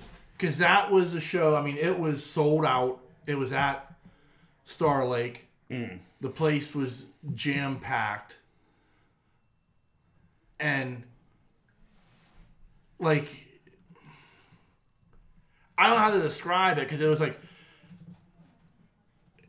that band, like it's always in my entire life has been three bands. It's been Led Zeppelin, Queen, and Van Halen. Okay. The closest I ever came to seeing Led Zeppelin was the first concert I ever went to was I saw Jimmy Page. Mm-hmm. And that was a great show, but it wasn't Led Zeppelin. Sure. I'll never see Queen. Right. That's I don't want to see some doctored up version of Queen with Adam Lambert or whoever as the lead singer. I wanted to see Freddie Mercury, and I'll never get to see that. But seeing Van Halen, like, at the top of their power, like, this was like,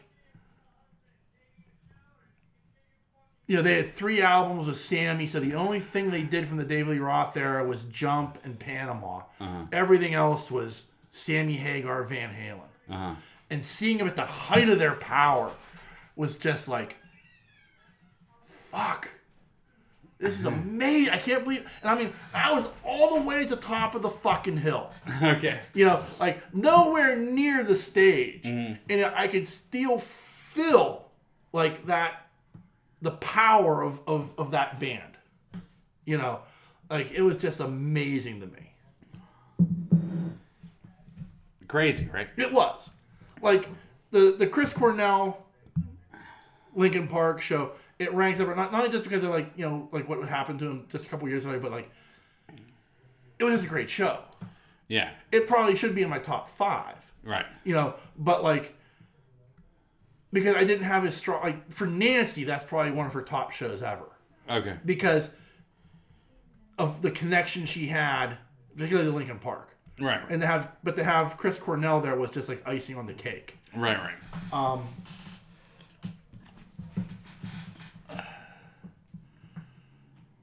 Like I would say like a close second to that, and this is going to sound really weird, was when I saw Iron Maiden. Oh yeah. Yeah, and I saw him at Star Lake. That the whole overall show was amazing because it was Rob Halford, Queensryche, Oh my God. and Iron Maiden. Oh my God. What a show. Oh, and it was the Wicker Man tour. Oh, So to put this in man. perspective for you, That's the album after Fear of the Dark, right? Yeah. Am I right on I think that? so. Yeah. I mean, so like, Halford was amazing. Oh yeah. Queensryche was, and this was still like when the Jeff Tate still had his vocals. Yeah. So it was Jeff Tate on vocals, and you're just like, they only played for like an hour, but it was like an amazing hour. And then you follow that up with Maiden, and it wasn't the brand show that like you see like on like the videos from the 80s or the show that you saw. It was a stripped down version of their show. Yeah. But it was just, we're just going to play for 2 fucking hours and just melt your faces. Yeah, exactly, dude. You know? Exactly. That made, yeah, exactly, dude. Yeah, no, I know what that's. That's what they did. That's what they did when I went when I saw him. Yeah. And when I saw him, it was like a medley of everything. Yeah. You know what I mean? Yeah, and 3 would probably be when I saw Peter Gabriel. Oh, that's cool. Which is an odd thing, like you're talking It's not. like Van Halen, Iron Maiden, and Peter Gabriel. Yeah. But, like, I saw Peter Gabriel, I want to say it was like 93. And his backup singer was Sinead O'Connor. Oh, wow. Yeah. So, like, there were some songs like Don't Give Up, where, like, she's doing the backing vocals. And you're just like, holy shit, I forgot how good she is. Oh, she's Like, amazing. Controversies and whatnot aside, Who the fuck cares? her voice is amazing. Yeah, like, it was. And you think of, like her rendition of Nothing Compares to You has always been like the version until I heard Chris Cornell sing it. Like, honestly, like I heard a version of Chris Cornell doing that acoustically. Amazing, right? Oh, I was just like, because any other version, even Prince's version, compares to Sinead O'Connor until I get to Chris Cornell. Yeah. But like having her on backing vocals and like this was like digging in the dirt Peter Gabriel, so it was like right after Sledgehammer, and he just did nothing but his greatest hits. Yeah. You're like at the end of that show, he finishes with Biko. Like talk about it like most shows, they want to end on that high note. Yeah. And we're finishing with fucking Biko about a South African man getting beat in jail. Right. And it made sense from a Peter Gabriel show standpoint. Yeah, sure. I was like, I'm expecting this to finish with Sledgehammer, and he like started with that. Right. I'm like, what the fuck's he finishing with? Oh, I get Biko, and I was like, that's amazing. Dude. I would say, like, Disturbed being my number one. Number two would probably be, I'm going to say it. I sat third row center for Metallica on the Black Album. Which, for me, that was like a dream come true. Yeah. Oh, I'm sure. The only thing that sucked about that concert is I didn't see Chains, and Chains was supposed to come. Yeah. But that would have been my ultimate. Yeah. Because I never saw Chains live. Right. Which baffles me. I don't But, know. I know. It's one of those shocking revelations of like, that's your favorite band and you haven't found a way to see them. It's just overly surprising. Yeah, and I just can't do it without him there. Yeah, I get that. I like the new stuff. Yeah. I do. But, Lane Staley was... Yeah. It's almost sad. Yeah. It breaks my heart. Yeah. Because Chains was so good. Yeah. To me. But anyway, that show wasn't great for me. What I'm saying is like until Metallica, because it was like Suicidal and somebody else. But when Metallica came on, I mean, that was just like sitting that close. Yeah. It was just fucking incredible. Yeah. You know what I mean? Oh, like, yeah. I just... Yeah. It was...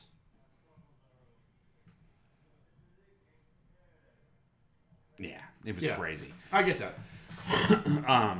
To be that young. You know what I mean? Yeah. It was a dream come true to sit that close. Yeah. And third would probably be that Maiden show. Yeah. That Maiden show is like... And fourth would probably be it's Pumpkins. That's close to the Maiden show. Yeah. But that Maiden show was just so fucking good. Yeah. I mean, like, they had all the props out. Yeah. I mean, it wasn't the huge, gigantor spectacular that they usually throw on. Right. It wasn't a stadium show. No. You see it like but, when they do Wembley and shit. But it was pretty fucking amazing. Yeah. And I was on the floor for that. Yeah. And I saw it with Doug. Yeah. And he's the one that introduced me to Maiden. Yeah. And we would sit in his room and listen to Maiden and Crew and all that stuff. You know what I mean? Right. So it was important, like, that I went to Maiden. Like, there are certain shows that I went to that were important to the people that I go with. I mean, especially back then. Yeah. And recently. But Maiden was important for me to go with him. Yeah. But anyway, that was a fucking great show, and like I was blown away. Yeah. And it helps that I know every single fucking Maiden song. So, Right. You know what I mean? Yeah. And to see them come out and just be so good. Yeah. You know what I mean? Yeah. It was just such a good show, and I'm so glad I went. Yeah. Although that Rush show was pretty good. Well, I'm going to tell you 4 and 5. 4 for me is that Rush show you and I went to. Oh man, was that Rush show good? Oh my god. I mean, and it's there for a number of reasons. Because number one, I think it's the only time you and I have ever gone to a concert together, and it was amazing seats,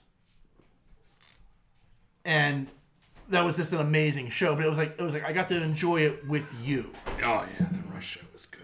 You know, and it was like one of those things where you wanted me to go see Roth and Hagar with you. I did. Oh my god! I wish I could have gone to that show, but I couldn't.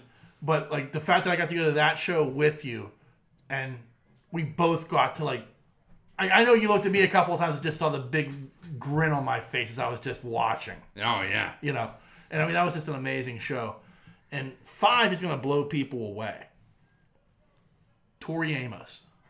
Really? Yeah. Tori Amos. Tori Amos. I had floor seats for Tori Amos at the Civic Arena. Wow. And it wasn't. They didn't have seats. It was just standing room only on the floor. So I was maybe 15 yards away from the stage. Okay.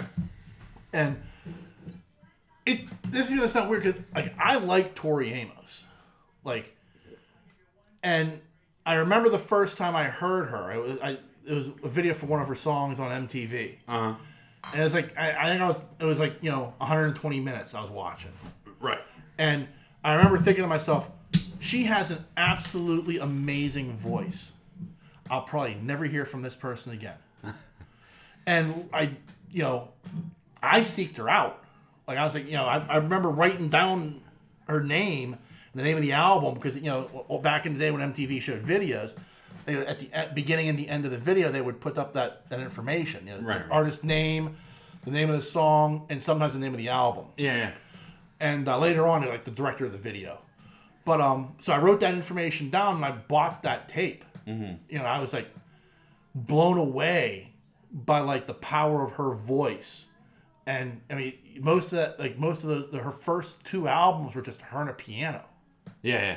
And I even found like an EP she put out, and there's a version of the Rolling Stones' Wild Horses, which is fucking amazing. Mm-hmm. But there's also a version of Smells Like Teen Spirit that she does.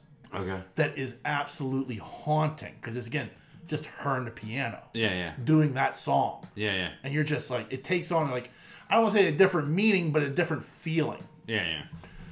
And then so I followed her career, like it was her 3rd album. and she was doing an arena tour.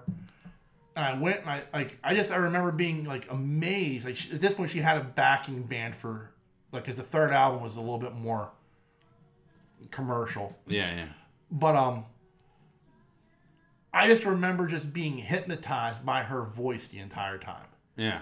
Like, I couldn't believe, like it was like a siren song almost, I want to say. Yeah. Like, and like, she came out on stage, and she stood at the end of the stage while the band was playing. And like, I know she didn't look at me.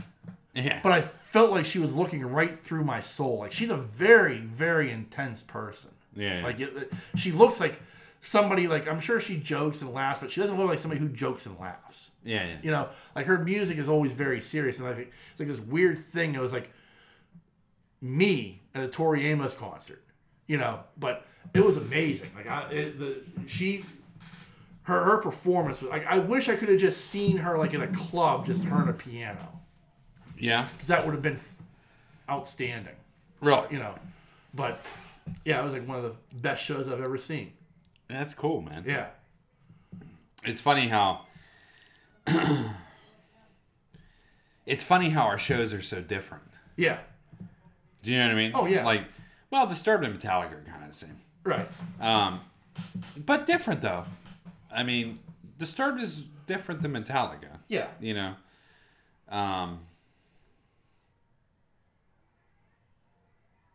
Yeah, I mean, that Pumpkins show was so good. I can't imagine. The Pumpkins are probably the third band, like, out of the 90s. Like, I don't consider Nine Inch Nails a 90s band. Because Pretty Hate Machine came out in 89. I guess they are a 90s band. Yeah. But, like, I discovered them before they were a 90s band. But the Pumpkins are like that third band to me out of the 90s. Like, because I'm not a fan of grunge. And I'm not a fan of, like, most 90s music. Right. But, Soundgarden, Stone Temple Pilot, and the Pumpkins were, like, for me, like, the holy trinity of, like, these are great bands that came out of this decade. Right. That you can't touch. Yeah. I'll give you Pearl Jam. I'll give you a lot of the other bands that you're going to talk about. I'll give you Rage and all that. They weren't my thing. But these three bands, to me, are like the holy trinity of the 90s. That, like, the best that decade had to offer. I would agree with you, except for Chains. Yeah, I know. You're going to throw Chains in there because that's... And I respect Chains. Especially Facelift. Yeah. I mean, I like Chains, but not as much as these three. Oh, I know. Yeah. No, I get that. Yeah. And just... God, STP was so fucking good. Yeah. But, I mean... Oh, my God. Yeah, I would have loved to have seen the Pumpkins in their prime. That's the greatest thing about this show. I mean, aside from Darcy not being there. Yeah. Because that had Chamberlain and Eha in this show. Yeah. And I was like, okay, I'm there. You know what I mean? Like, especially with Chamberlain, because Chamberlain just drives them. Do you know what I mean? Yeah. And, but I have to say, Disturbed was the same way. Like, Disturbed, I mean, like, he would come out and say, hey, I want to thank the veterans. You guys are the fucking best. Yeah. I mean, he's like really pro-veteran. Yeah.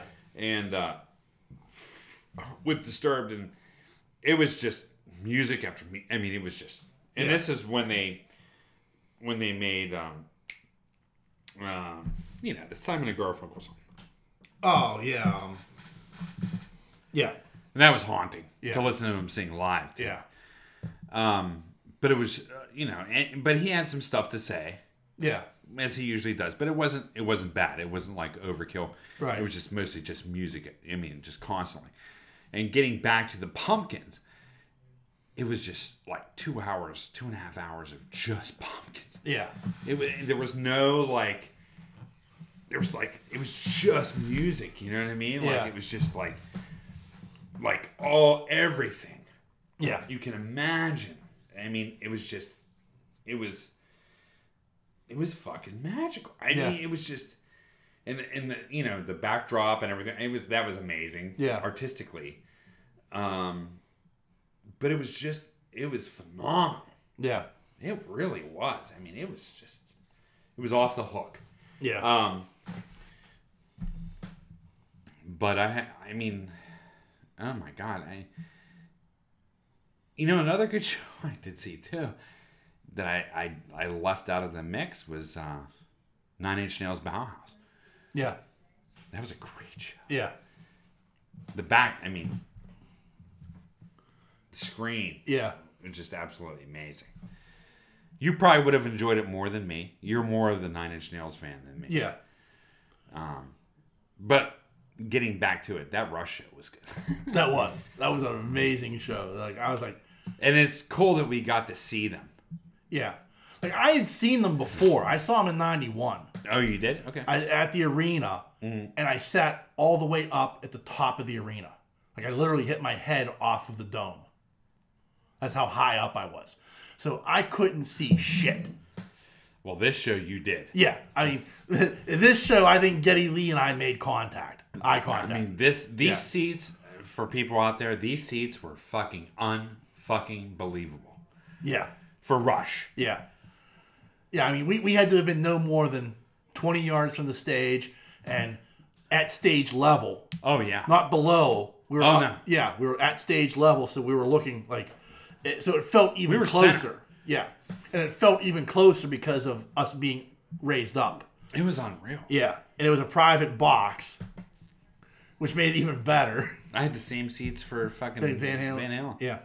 I would have killed for those seats for that show. But those fucking... Rush was definitely one of the coolest things I'd ever seen. Yeah. That was a great show. Yeah, because I mean that was just them. There was no opening act. They played for 3 hours. Yeah, and it was nothing but greatest hits. Yeah, it was crazy. Yeah, not crazy, but I mean it was a good show. Yeah, that was a good show. Yeah, so I saw Crew there too, and that was the Crew show that fucking. Tommy Lee shared his whiskey with the front row. Yeah. And everybody was worried about hepatitis C. But it was a good show. When I saw Crew, I saw them on the Generation Swine tour. Oh, shit. This was the show they got busted for showing porn at. Because it was at the Civic Arena, and they had, like, hanging from the middle of the arena, a DJ. Yeah. So the opening act was Cheap Trick. Nice. Yeah. Great. They were great. Yeah. But so in between, they got this DJ up there, and they've got like a curtain in front of the stage, and he's projecting shit on there. And he just throws up for no ungodly reason some porn. I was just like, okay. Okay, so here's it. It's so weird how things are aligning tonight. Because I just talked to Randy's wife. Yeah. Right? Yeah. And one of the first shows that she told me this story right outside, but right when you came. Yeah. We were talking about concerts, and she took her 10-year-old yeah. to a Molly Crew show. Wow. I think she was 10. I think. Yeah. So, took her to a 10-year-old. Yeah. Took her to a 10-year-old. Took her 10-year-old to this show. To a Crew show. Yeah. And she was saying, like, what a nightmare experience was, because some dude just fell down the stairs drunk and passed out in her lap. Yeah. No, like one of those type of deals. Yeah. She was waiting for security. Yeah. She had this 10-year-old that was standing up on the seat. And she was holding her hand. Yeah. And they flashed porn. Wow. On the screen. Yeah. And this was in Denver, I think. Yeah. So I wonder. Maybe, yeah. So, but yeah, so it was like one of those deals where, like, I was just like, okay, I'm in. Yeah. Yeah, right. I think I've seen this one. Yeah, right. But, so, like apparently there was all sorts of, because there were, like, people were complaining because they had minor children with them and stuff. I'm like, who the fuck brings a minor child to a Motley Crue concert? Who brings a kid to a Crue concert? Yeah. Like, my seats were just off the boards. Yeah. Okay, like, you know, if you think of the arena, like, so we were just off the boards. And, like, I'm looking down on the floor, and, like, I'm watching, like, drunken women flashing their titties and stuff. Oh, perfect. I mean, it was a great show for that guy. I mean, but who, like, so knowing that this is going to take place, who brings a kid? Yeah. No child should go to a cruise show, period. No. None. Yeah. Not even at the height of their power should they have allowed, like, 16-year-olds in to go see Motley Crue. Like, you're coming out pregnant. Yeah, exactly. No, you know what I mean. Yeah. So, this is going long, but I want to ask you one quick question before we wrap this up. Okay. Thor trailer. Okay. I was impressed. With I Portman? saw her. Yeah. I was like, well, she's got some beef on the arms. Yeah, she does, doesn't she? Yeah. She is. She bulked up. Yeah. I was impressed. I just don't want her to look like Mighty Mouse. Yeah. Like, you know what I mean? Because she normally, like, she's a frail. Like, I hate saying frail, but she's a petite woman normally. Yeah. And she went and bulked up. She did. And that tells me that she cares about the role. Right. So I hopefully, and she's a good actress. So I mean, like, but I mean, also more important, that costume looked good. Oh, it did. I mean, it helps that she's bulked up and she's fitting into it rather nicely. But I mean, that costume looked good. Yeah, it did. And like, it's funny because I didn't know that trailer was coming out. Yeah. And we discussed that Saturday, like, you know, she, you know, hopefully she looks good. And I like Monday, I sent you the picture. I'm like, well, what'd you think? And you're like, yeah, it looks good. Yeah, it does. It looks good. So, all right. Well, remember, is there anything you'd like to add, sir, before we? No, I'm good. Okay. Well, remember, there are a number of ways you can reach out and touch us. You can send us an email, like Thad does every week, and we don't read it because it has nothing to do with the show. And that email address is pittsburghnerd@yahoo.com. You can also find us on Facebook and Twitter. Just search Pittsburgh Nerd. We're very, very easy to find. Actually, no, not on Facebook. We're still not on Facebook. I don't know if we're on Facebook now. I got to figure this shit out. Okay. They sent me this stuff. Hey, your gray account, we're going to be disabling on this date. That date comes and goes, and my gray account is still active. What the fuck? But we're on Twitter. Just search Pittsburgh Nerd Podcast. Very easy to find. We are a member of a number of podcasting networks. Hey. You can find us on the Tangent Bound Network, the Weeby Geeks Network, and the Pod Breed Network. Just give them a Google search and you'll find all the other great podcasts they have to offer. And lastly, as always, we want to thank you, dear listener, for checking us out each and every week. We can't thank you enough for enjoying our hijinks and or shenanigans. And hopefully you're enjoying them and not hate listening. Nice. Yeah. And so on that note, the dreamer has awakened. Peace.